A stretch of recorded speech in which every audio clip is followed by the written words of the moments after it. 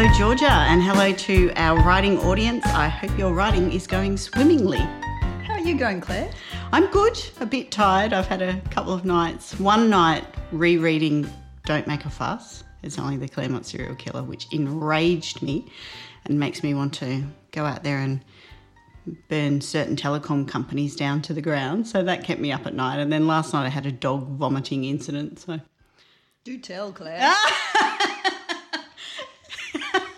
Well, she is a whippet, and so she doesn't make a noise unless she wants to. So she was kind of stomping around last night, and then I was like, I'm too tired, I don't want to get up. And then I heard this slight retching noise, and out I went, and she'd vomited all over the carpet, and it was 1:45, and it was one of those times where you think you have good ideas, and I thought it was a good idea to grab a soup spoon and to clean up the vomit with a soup spoon. But, of course, as I moved the soup spoon past my face to put it in the bucket, I got a slight odour.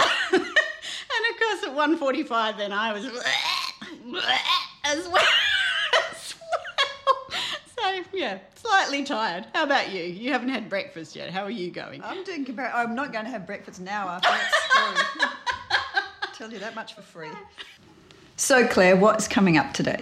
So today we're going to talk to Olivia Lanchester, who's the CEO of the Australian Society of Authors, and she's just a really lovely person with lots of good information to share of new and emerging. But first I thought we were going to discuss writing groups, and I thought you might have had a chat to some people from our How to Be an Author Facebook group. That's right. I actually put the question up on the group, what do you gain from being in a writers group? And there were so many responses, which suggests a lot of people are in writing groups. And what were kind of the key common themes that came out? Well, shall I start with the positives? Yeah, go for it. Kinship. So common love of writing, that writerly advice could be offered and also taken, artistic support, cake, guacamole, and also a motivation to keep going, and also being accountable to some people beyond yourself, so that there was a reason for developing your own work. And I think the word that was used the most often was community. There was one contributor who said that she had ADHD and that it was a model that she'd found that actually ensured she didn't only just write stuff, but that she then edited as well. And she was absolutely delighted with that outcome. And Maria said that stories happen in conversation too. So it's also maybe the place where ideas begin, and you might get something quite serendipitous or unexpected out of just being in that state of mind amongst a group of like-minded people. Sasha Wasley talked about a group she had for a while that was for writers who wanted to get self-published, and they were all tracking along together, so they would share all their information together about what they were discovering, tips and tricks, and also then discussing their marketing materials with each other and things like that. And it sounded like a really supportive group to get to where they each needed to go to the self-publication. There were a few negatives. The words occasional angst were used, which I guess is the same with any community. And sometimes writing groups that contained overly sensitive writers could kind of frustrate the process. One writer had seemed rather burnt because she'd had a recent experience in which she was getting quite passive-aggressive or sarcastic responses when she was posing questions to her group online with things like, just Google it, which she was fully over and left. So I think it's also really that thing of finding like-minded people. One of the people who responded had been in the same group for 21 years. And I love this idea because publishing is competitive. And obviously some people are going to be really successful and some people are going to be less successful, depending on how you define success. So I love this idea of building up a group of people that have your back, that you can work with over time, and that you're sharing the journey, the great highs and the lows as well. Absolutely. And I think also that what you learn from editing the work of others, being a good listener and receiving critiques, is also a really nice sort of training ground for what happens when you enter a formal editorial process down the track. Well, we learned that the other day with the pitch session as well. Like getting authors to pitch each other's work can be a really positive thing to do so that you understand what you're not expressing perhaps the best way possible, and also getting someone else's perspective on the story of your book is really important too. Great. Thanks for that, Georgia. Shall we have a chat to Olivia now? Sure. Olivia Lanchester is the Australian Society of Authors CEO and Company Secretary. Olivia's worked as a senior intellectual property lawyer in private practice and as a freelance editor. Prior to becoming CEO, she ran the ASA's contract assessment service and has reviewed hundreds of publishing contracts during her time with the ASA. Welcome, Olivia. Thank you very much, Georgia. I'm so delighted to be here. I've been looking forward to speaking with you. We've had you on our books for quite a while, and we have done something a little bit mean in that we went to 3 Western Australian ASA members and we surveyed them. And one of those people that we surveyed was Zoe Delul, who is the author of The Night Village. And she says, the Australian Society of Authors advocates for authors and shares a huge amount of information on their website that demystifies publishing and the whole process of turning a draft into a book. Writing is creative, but publishing is a business, and a competitive one at that. Understanding as much as you can about the business side of publishing will help you navigate the industry and understand where you fit in the bigger picture. And the ASA exists to help you do just that.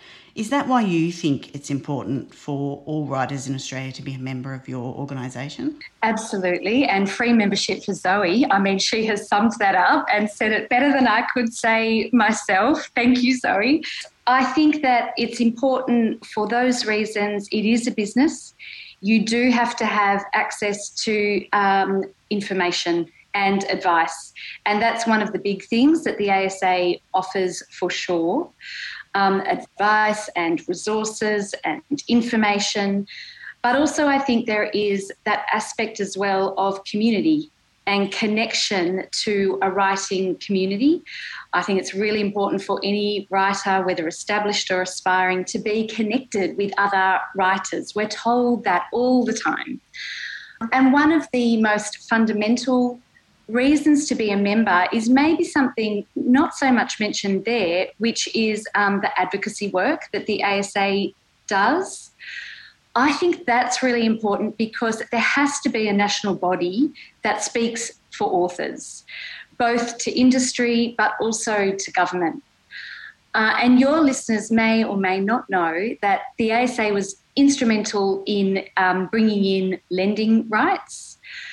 And we're still campaigning now.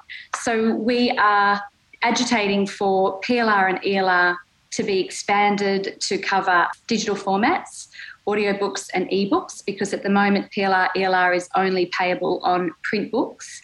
And those mass campaigns make a big impact on author earnings. They're actually vitally important. You've got authors scattered all over the country as small businesses. There has to be an organisation that brings those voices together and amplifies them. And I'll just mention one more thing because it's very current. There are proposed changes to the Copyright Act now that I believe would be very adverse to authors. And so the ASA is preparing a submission, and that's due in this month.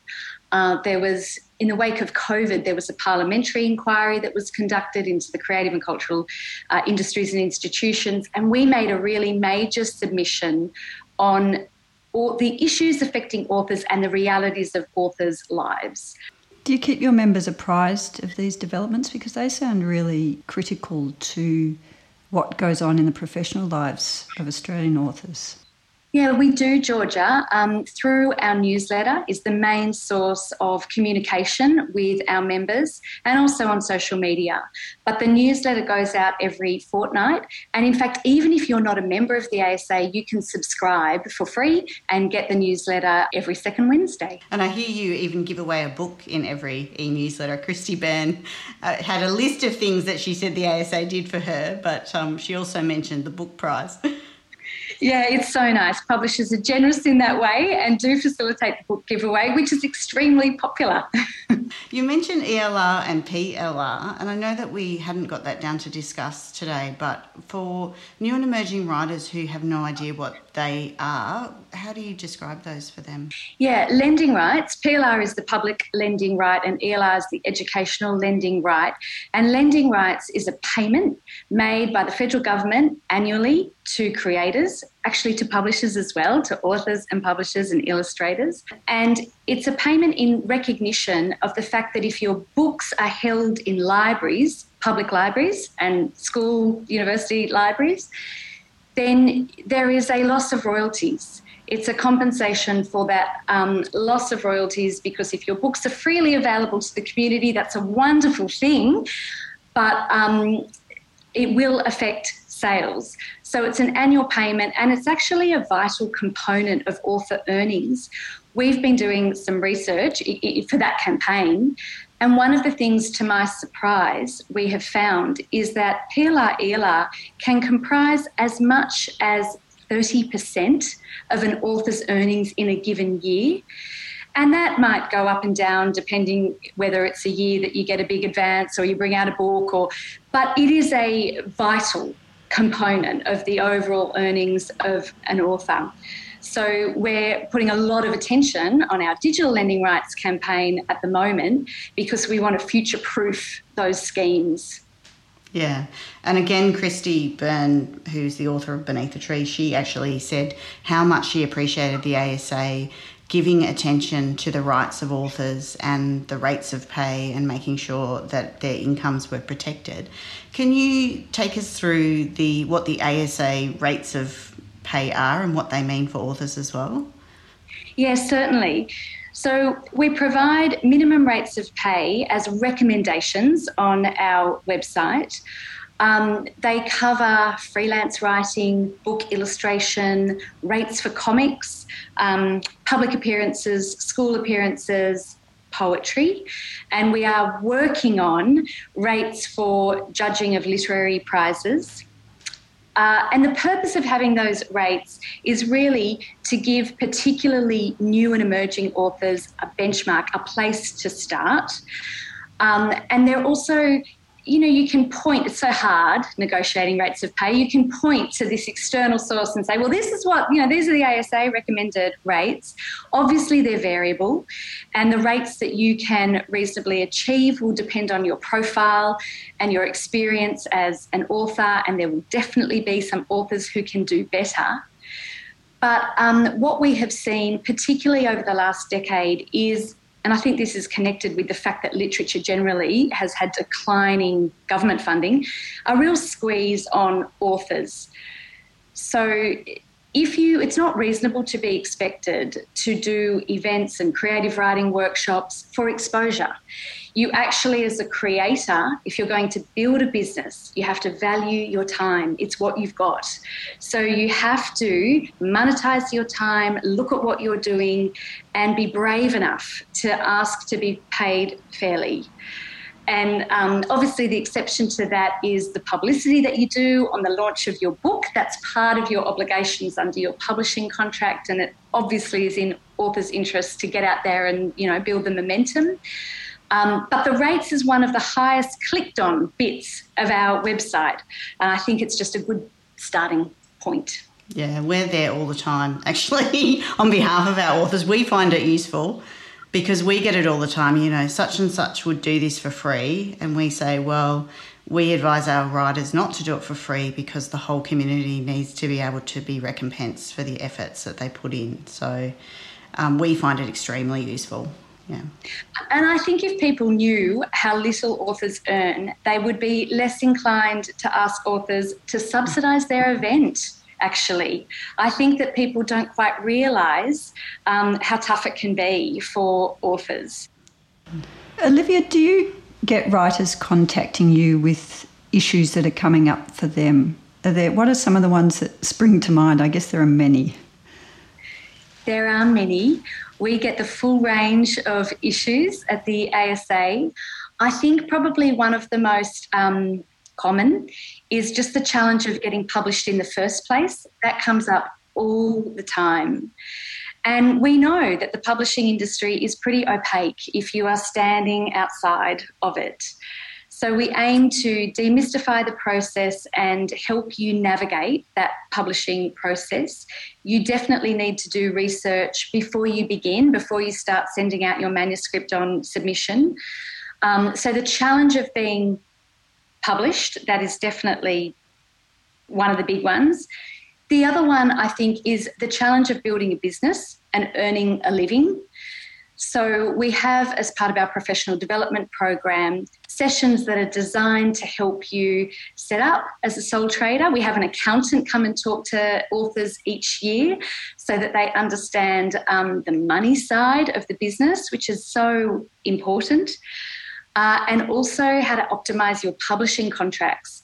I think that is very important. I am amazed at the number of authors who sign their publishing contract and they've barely read it.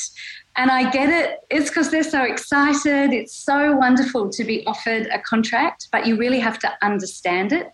And the more you go on, the more you need, I think, to really understand it and to understand the scope of it and to be quite strategic about it, whilst, of course, remaining polite and professional. And then I think another issue that comes up a lot is just the challenge of working in isolation. So writers need a tribe. And I think that this might be something that you have spoken about on your podcast before. And I know Charlotte Wood has spoken about this on her podcast, that you need to connect with other writers and be a part of a writers group. It is the way that you learn how to avoid mistakes. And it is also wonderful moral and emotional support as well through the turbulent journey. Another issue that I think that I'm really interested in at the moment, because I think it's this growing issue, is the challenge of building and maintaining a public persona as an author. You know, it's really hard to be online, but you have to do it as an author. You have to have professional photos. You have to have a website. You have to be on social media. Not everyone is comfortable on social media. I hate it myself, so I have huge sympathy for authors who have to put themselves out there in that way. I mean, when you think back, years ago, publishers really managed fan correspondence and shielded authors from that. And now we're living in times where authors not only have to directly engage with readers, but that is part of the marketing campaign, particularly if you choose to go down the path of self-publishing. So, and I mean, I'd be interested to hear from you, Claire and Georgia, if you have views on this, because it is this newish source of like a new time-consuming task that can be quite invasive, and we can see that occasionally authors do cop a bit of abuse online. I think that is disproportionately borne by women and by people of colour. I think they have a disproportionate amount of abuse. So I think that is an emerging kind of real challenge, because we all know that having a positive public image is so favourable for commercial success, but something that is a new task for authors to manage. I advise authors to set aside time for it. Yeah. And I advise them first to be community members, so support other people first as a way of getting comfortable in the space. So if you're commenting on other people's posts in an authentic way, it's a nice way to start getting comfortable. And I also advise them to really think through the kinds of posts they're going to post and try and prepare some of it in advance, because I think that gives you a sense of control rather than jumping online and going down the rabbit hole. And I think it's really interesting that you mention a sense of community, because that's exactly what we're really trying to do at Fremantle Press, particularly for Western Australian writers. And just this morning we had a podcast with Maria Pappas, who won the Hungerford a few years back, and she was saying she wished that while she was writing, before she was published, that she'd done more to engage with the networks and the community and the colleagues that she had here in writing. So I think, becoming a member of the ASA is a really wonderful way early on to start making those connections. And having a sense of community helps you as a writer build resilience, I think, because you feel like there are colleagues that have your back. I agree with all of that. I was wondering while you were talking, Olivia, when you talk about your professional development sessions, are they online so that writers from all over Australia can attend? Yes, they are. They're all online now. And actually, one of the benefits of COVID is that it forced us we had already gone digital, and then that was a no-brainer to stay that way permanently. It's much better so that wherever you live, you can access the professional development sessions. I'm really aware of the very strong community in WA of writers, and I think that is brilliantly fostered by WA Writing. The Writers' Centre, I think, is so strong at connecting WA creators. And just on that point on community as well, when you mentioned, Claire, I think authors are very supportive of each other online, very, very generous, and will have each other's back, and you see that all the time. So I think if you are a new author, to connect with a community will help you as well see what other people do well, and then you can emulate that. And in fact, with social media on the marketing side, I think if you see someone who's really successful and you watch what do they post, how often do they post, and then emulate those patterns, it's a really good way of learning. And the author community and the publishing community too, actually, it's very convivial. There's a really lovely supportiveness generally, which when I first came into the ASA, it was one of the things that struck me. This community is very generous and always seems to have time for each other, which is lovely. Part of me wonders if that's why people expect writers to do things for free, because they think everyone's just here because they love books and stories, and that kind of goes with this sense of, you'll just do it because you love it. But I think the points that you were making about it also being a really tough career to nurture and develop are also really pertinent. And yeah. I mean, let's mention COVID, because that was mentioned as well, that the ASA was so on top of COVID in the sense of training writers to do online events. I'd love to hear a bit more about what your strategy was with that and what you did.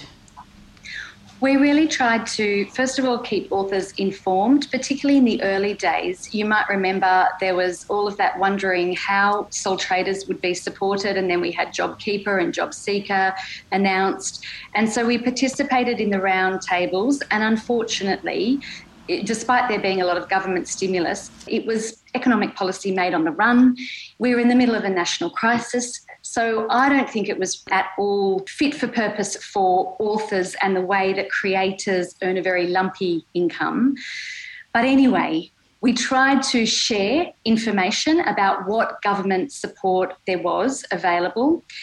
And we did try and help with the pivot to digital, because all of the school appearances instantly went digital. And my understanding is that that continues to a degree. So authors are back in schools, but they're also still doing, Zoom appearances.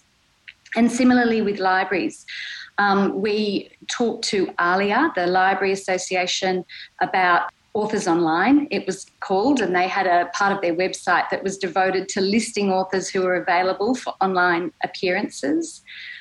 One of the biggest impacts, I think, for an author from COVID was the fact that you are used to earning a certain amount of money from appearances at festivals and schools and libraries, and all of a sudden that just went to zero. So there was so much uncertainty about when that would return. I think it's been really tough on authors. And I think there is a tiny disconnect at the moment, because we have had last year and the year before 2 years of really strong book sales. The market is up, which is wonderful news, brilliant. Everyone is so happy that we seem to be in this reading renaissance. However, at the same time, particularly if you were a debut author or a new unknown author, discoverability was so hard. The way you would normally promote your book is to be out there flogging it. You couldn't do that. Online doesn't have the same cut-through. The shift to online shopping is not good for new unknown authors, because if you are shopping online, which so many of us did during COVID, you don't have the benefit of the hand selling of booksellers. You are not searched for because you're not known. And those algorithms online favour strong sales conversions, so the trusted favourites, the bestsellers, the brand authors. So I think what has been really hard is that whilst the publishing industry has been doing really well, which is wonderful, and some authors have been doing really well and have had a lift in their backlist sales, which is great, for the new authors, I think it's been a really hard couple of years. Did your membership rise a lot during that time? Yes, it did, Georgia. I mean, and to my delight, because we were obviously really concerned. It's a discretionary spend to be part of the ASA, but we have had a growth in membership of around 11% growth, and that is just continuing. And the ASA membership has been growing now for 5 years quite strongly. And I hope it's because people are seeing value for membership and that they are willing to stay on. We have also, I think, a cohort of wonderfully supportive, particularly older authors who have been with the ASA for a long time. And for them, what they say to us is, we're there because you're the closest thing we have to a union, and it really ties in with a lot of the advocacy stuff that I was mentioning earlier. And for newer authors, I think we are of value for information and advice, that access, which is really hard when you're just starting out. So fingers crossed, it continues to grow. Could you tell us how much it costs to become a member? Certainly. It's $208 for full membership, and it's $155 for an associate member. And that is someone who is not yet published but interested, aspiring. And what constitutes published in that regard? Does that include self-published? It does. It includes self-published, and it also includes if you've been widely published, for example, in newspapers, if you've published short stories. So it's not just that you have to have a book published, you can also have other writing published, and that will qualify. Mm. So what would you advise somebody who's just starting out? Look, if you're just starting out, I would have this as a top tip: take your time. We see all the time authors who are exhausted by the long and arduous process of writing their manuscript, and they get to the end and then they just send their manuscript out on multiple submission, a bit of a scattergun approach because they want it published tomorrow. And because we see that all the time, I would say stop, take a breath. Are you ready? Is it ready for submission? Publishing tends to be a one bite at the cherry kind of game. So you want to make sure that it's a publishable standard. It's not enough for your mum and your best friend to say it's great. You need someone who is objective, someone who has some publishing experience. You might need to pay for an assessment if you are inexperienced, if you don't have any contacts already within the publishing industry. And then, if you are ready, think strategically about where does my book sit and which publisher is right for this title, and polish your submission. Take the time, get it looking great, and then send it off. And if you do get an offer of publication, read your contract. Think about it, understand it. If you don't understand it, talk to your publisher. They will explain it to you. You can talk to the ASA. We can give you some advice as well. So treat your writing as a business. It is like any other business. You need to do your research. And another top tip that I have is to do with rejections, because I think this is one of the hardest aspects of publishing. there's not a writer alive that hasn't faced it. So you are going to, in all likelihood, face rejection. And what I would say is to try to understand, can you learn from it? Is there any constructive criticism, which unfortunately sometimes there isn't, but if there is, can you learn from it? What do you need to do? And I read this lovely story on social media where an author was saying that she gives herself rewards for so many rejections. So, once I can't remember who it was, but once she got to sort of 5 rejections, she was rewarded with a dinner out. And, that's beautiful. It's reward for trying. You're putting yourself out there. It's a really hard thing to do. The reality is that a rejection doesn't always mean that the quality of your work is not there. So do what you can to keep yourself buoyed, because if you are serious about being a writer, you really do need persistence and determination and patience. And so they would be my top tips. Apart from the very obvious one, which is read widely in your genre. One of the first questions we see publishers ask authors all the time is, okay, and so what are some comparative titles? And you need to know, this is where my book fits, this is where it would sit in the bookshop.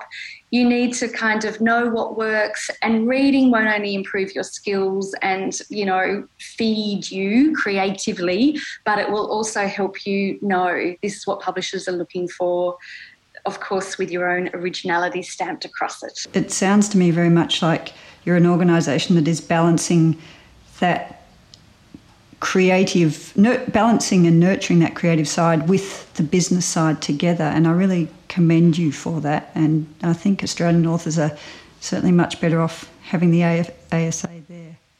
So how does a writer join the ASA? You can join online. Just go to our website, asauthors.org, or you can join over the phone, give us a call. For all information about our services and what we offer and what we do, the website is a really good source of general information.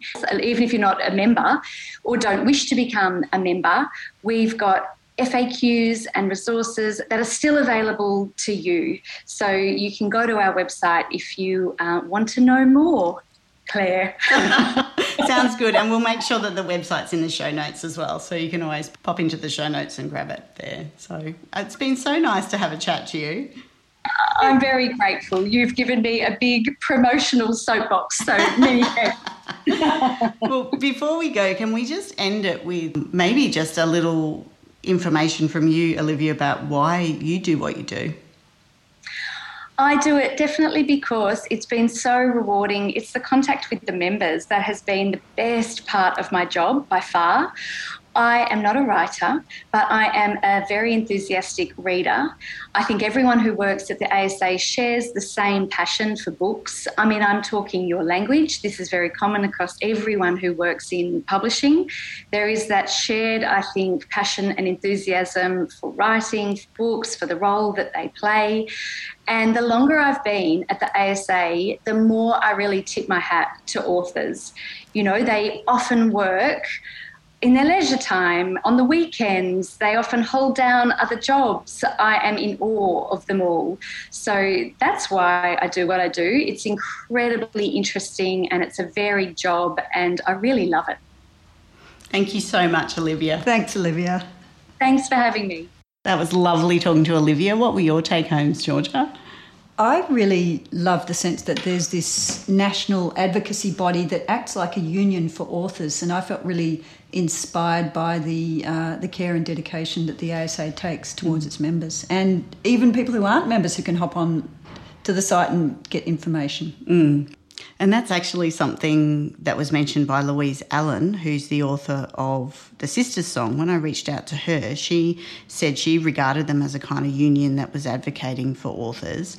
But she also mentioned that when her first agent sent her a contract, she asked the ASA to check that contract over and they got back to her within 2 days. There was no delay and she was able to sign the contract in a really efficient way and feeling confident that somebody had her back and had looked at that contract. And she also mentioned that she's always using the website for their guides, so that frequently asked questions and their author guides are used a lot as well. I believe there is a new superhero in town. Yeah, what are we calling this new superhero? I think the new superheroes name themselves. It's Miss Metaphor. Oh, I love it. Which is editor Rachel Hansen, and she is about to put us through our editorial paces. And the score, just so you know, is 0-0. In my favour. No! No! I think this is rigged. Rachel, welcome.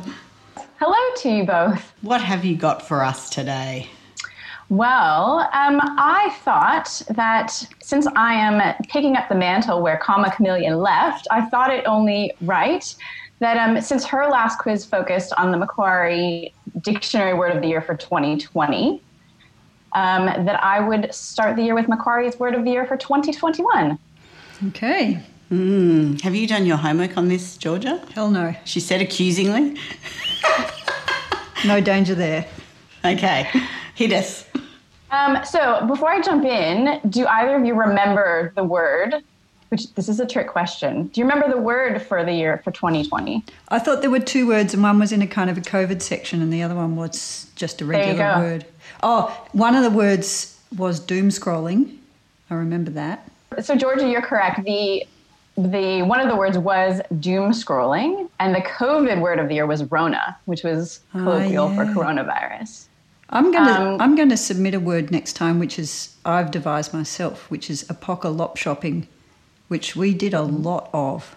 I like that one, which is sort of similar to one of the words in the short list for 2021. Thank you for leading me in.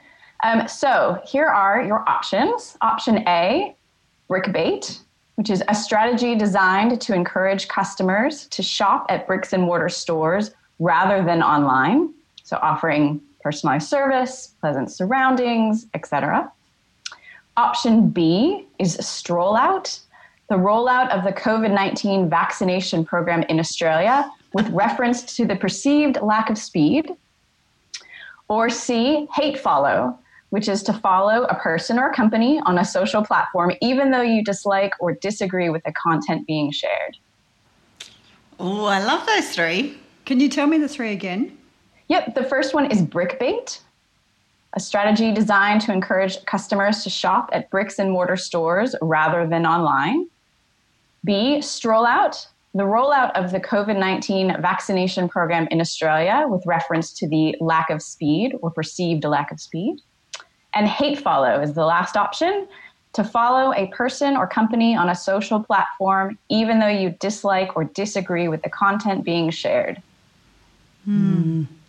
Well, those words make me feel really greasy. I think they're very much a sign of the times, which I guess is the point. What do you reckon, Claire? I want it to be stroll out because I do like that term, and it just speaks to Australia's typical laughing in the face of something that's quite serious. So I think stroll out would be good. Yeah, that would be the people's favourite. Yeah. Me being, I represent the people, do I? I should be representing marketing. I should have chosen brickbait. I'm actually going to go with hate follow because I think probably so much time was spent on social media during the myriad lockdowns that a word may have been devised to describe that. All right, how are we going to go? Claire, the point is yours. So you're exactly right. It was the word of the year, particularly because it reflects Australians' love of wry wordplay. I think it's definitely a marker of our time and how we're trying to move into the next phase of the pandemic. Yeah, I think there should be another word. I'm all for coining a few more. Scroll out, which is where you just stop scrolling. I like that, where you just take your mouse and you just drop it. Well, there were some others on the short list that I loved. One of them being a porch pirate. So that's somebody who steals packages delivered to your home or your front porch. I went visual when I saw that word, thinking someone in their pirate costume spearing a package on the sword and sputtering away. It's a very noble name for a very shifty practice. There were a few others that were sort of COVID adjacent type words. So one of them that I loved was range anxiety. So what they're talking about is the stress experienced by a driver of an electric vehicle when they aren't sure if they're going to make it to their destination or recharge point, which I think is not very related to the pandemic at all, but certainly indicative of where we're heading in terms of climate change, which is big on the calendar this past year. I guess I almost assumed that you were making some of those words up. Sure. I think what they do is that they're going into the general lexicon. They have a committee, first of all. They have a committee of experts word experts who are looking into these words and looking into the general vernacular. But there's also a People's Choice section as well. So it's open to everyone to vote. This was the second time that the committee's choice winner was the same as the People's Choice winner. And when do they decide on this? When does the committee meet? I don't know. Whenever they want.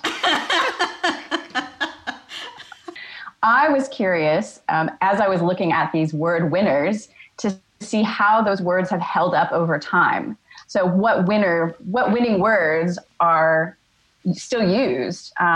So in 2006, which was the inaugural year of the Macquarie Dictionary Word of the Year, the word winner was muffin top. Surely that stood the test of time. It has. Now, I don't know what was happening in 2006 that muffin top won, but it's definitely still used. Interestingly, in 2007, the committee choice word was pod slurping. What? Which is the downloading of large quantities of data to an MP3 player or memory stick from a computer.